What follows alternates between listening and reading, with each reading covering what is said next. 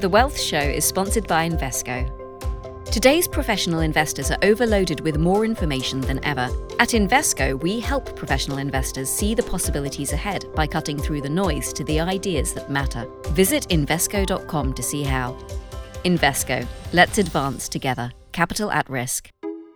Hello, welcome to The Wealth Show. My name is Christopher Johnson, reporter for Citywire Wealth Manager. In today's episode, I speak with Keith Wade, chief economist at Schroders. We discuss the impact of labour shortages in the UK and the US, how the coronavirus pandemic has triggered what economists are terming the Great Resignation, and how immigration policy is impacting businesses' ability to fill vacancies. I'd love to get your perspective on what is being termed the Great Resignation. What do you think about that? Yeah, so this is a term that's been primarily used in the US, where there is quite a lot of evidence that the retirement rate has increased quite significantly as a result of COVID. It would seem that, at any particular time, say pre-pandemic, there's a certain number of people in the workforce who are thinking about retiring. They've reached a certain age but they carry on because they enjoy it. And then, of course, COVID came along and presented a bit of a threat to, your health. And so there has been quite a marked acceleration in the retirement rate. And some of the work that's been done by the Dallas Fed actually is quite interested in this in the US, where you can see the trend participation of people who are in their 60s has dipped quite a lot. It should be said, though, that, demographically speaking, the baby boomer generation are kind of moving into that group anyway. So we would have seen more retirement anyway because more people had reached that age. So you have to sort of disentangle that a little bit. But nonetheless, it does seem that has been a little bit of a trend coming through. And it's one of the factors that is reducing the overall participation rate in the labour force in the US. With that in mind, how is that kind of, impacting the way that investors invest in particular businesses? Are there some businesses that are being more affected than others? And is that causing maybe investors to kind of stay away from them? What is your perspective on that? Well, I look at it from a macro perspective, and the takeaway that I've got from this is very much sort of big picture. And what we're looking at is the ability of the labour force to meet demand effectively in the economy. And when you see a pickup in retirement and a drop-off in the actual level of the labour force, which is what's happened in the US, you become more concerned about the risks of inflation, because if you've actually got less resources to put into the increase in demand that's coming through. And that will mean, as we're seeing, that wages begin to pick up quite sharply, or you end up with shortages and companies saying, well, we can deliver that product, but you've got to wait 6 weeks for it because we haven't got a delivery driver, or we've only got one delivery driver at the moment, and we can't, we just can't get anybody new in. So that's the impact. So it's seen as inflationary, and I think it's been quite interesting. It's swung the pendulum of bargaining power back towards the worker, which a lot of people would say is a good thing, and about time that did happen. So, that's not necessarily a bad thing. I think what businesses now are starting to think about is that if some of these shortages are going to be permanent, then they need to think quite hard. Think, well, if we can't get people in, and we can't, and the wages are getting too high, then they're starting to think about other ways of doing things. So I think it will ultimately give quite a push to automation and, robotics and artificial intelligence and all those kind of things. But that's more of a longer term story. But I think that's where we'll kind of end up. From my readings, a lot of the reason why that we're seeing this labour shortages is because of, a lack of immigration. So as kind of immigration policies are tightening up and getting stricter, people that would have been here to, maybe do certain jobs aren't here. So kind of, how is that, playing out in what we're seeing? And do you see there maybe being a change in the direction of immigration policy in the future to kind of fill, the gaps of these vacancies?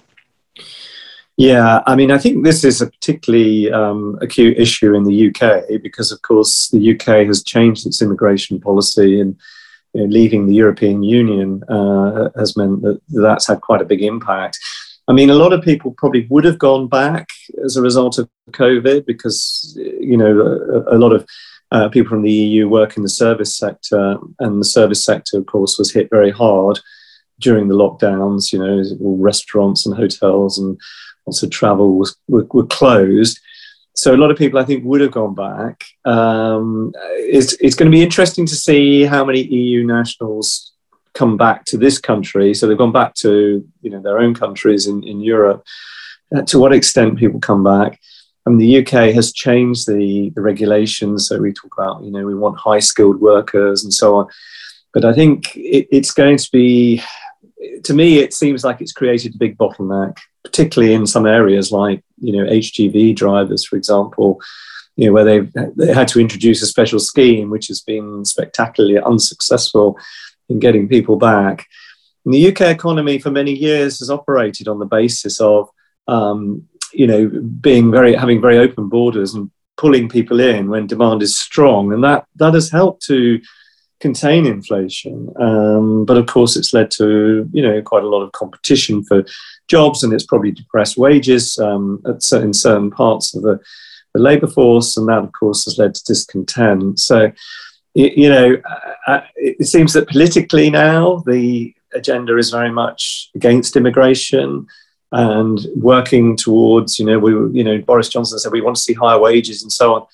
And that's all good. But unless it's accompanied by higher productivity, then it sort of comes back to my point about inflation. It will be more inflation. We will have to pay more for things because, it's just going to cost more to get, say, if we're taking the HGV example, deliveries or what have you, but across a whole range of roles where the EU has been important. So, yeah, I think it is the immigration is a problem. It's not just for the UK, though, because, of course, people are just not moving across borders in the way that they used to. Asia is still pretty much largely locked down. You're not seeing that movement take place, even within Europe.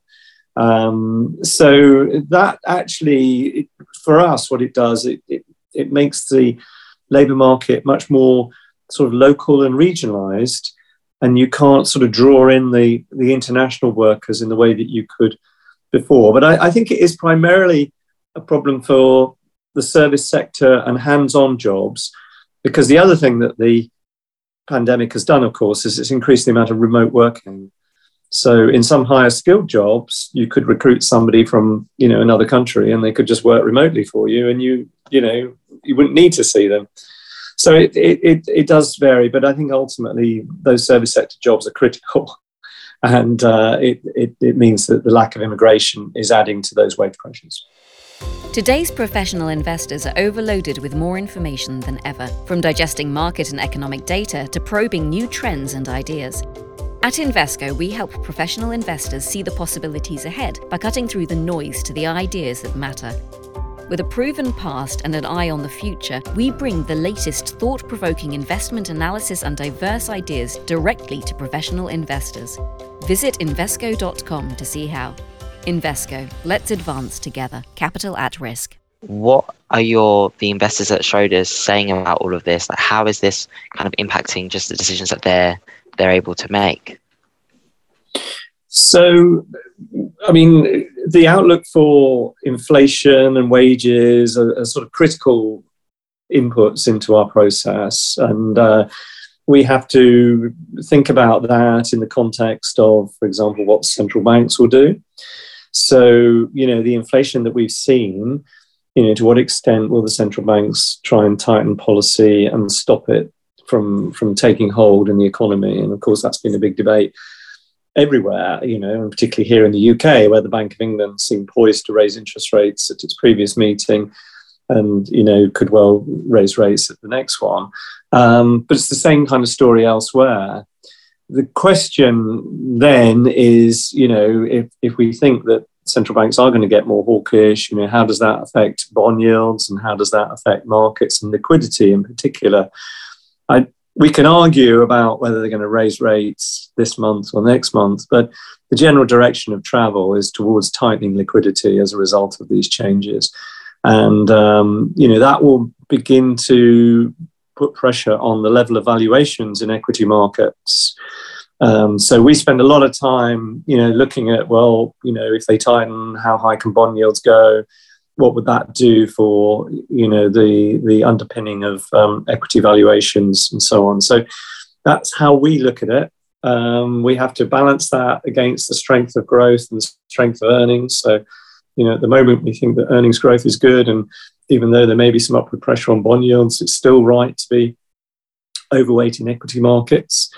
You have to be selective, but that's all part of our process. So that's really how it comes in from my sort of top-down level. We look at the wages and productivity side as well, because obviously for companies, if they just pay higher wages and they don't get the productivity, then they will have to pass on higher costs to their customers. And there's a question then as whether they can do that or whether customers will push back and then they see a fall in sales. So we're thinking about that side as well.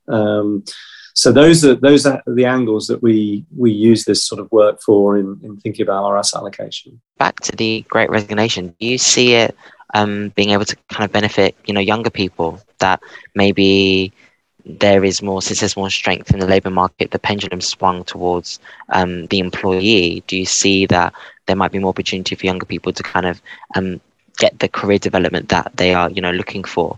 Do you see that as a possibility from this? I think so. I mean, I think what employers are realising is that people want to get the benefits of being able to work from home, work remotely, and so on, and be more flexible in their working. And I think, a labour shortage that we're seeing is going to cause employers to be more flexible and think more about developing the careers of their younger people. They have to do that and realise they maybe have to do more to retain them. But maybe more in a different way. Previously people always focused very much on pay and compensation. Now it might be slightly different, that people are thinking more holistically about this, and it will be more about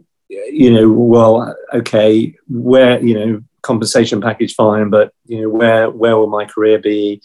Do I have a long-term role in this company, and so on. I think people want to know more about that. We are now seeing quite a pickup in people moving jobs in the economy. What we call the quit rate has risen quite a lot in the UK and in the US and elsewhere, and that I think is always a sign of a strong labour market. So I think there are more opportunities, I think, for people at the early stage of their careers, probably to, get a better deal, if you like, than they would have done from before. The Wealth Show is sponsored by Invesco. Today's professional investors are overloaded with more information than ever. At Invesco, we help professional investors see the possibilities ahead by cutting through the noise to the ideas that matter. Visit Invesco.com to see how. Invesco. Let's advance together. Capital at risk.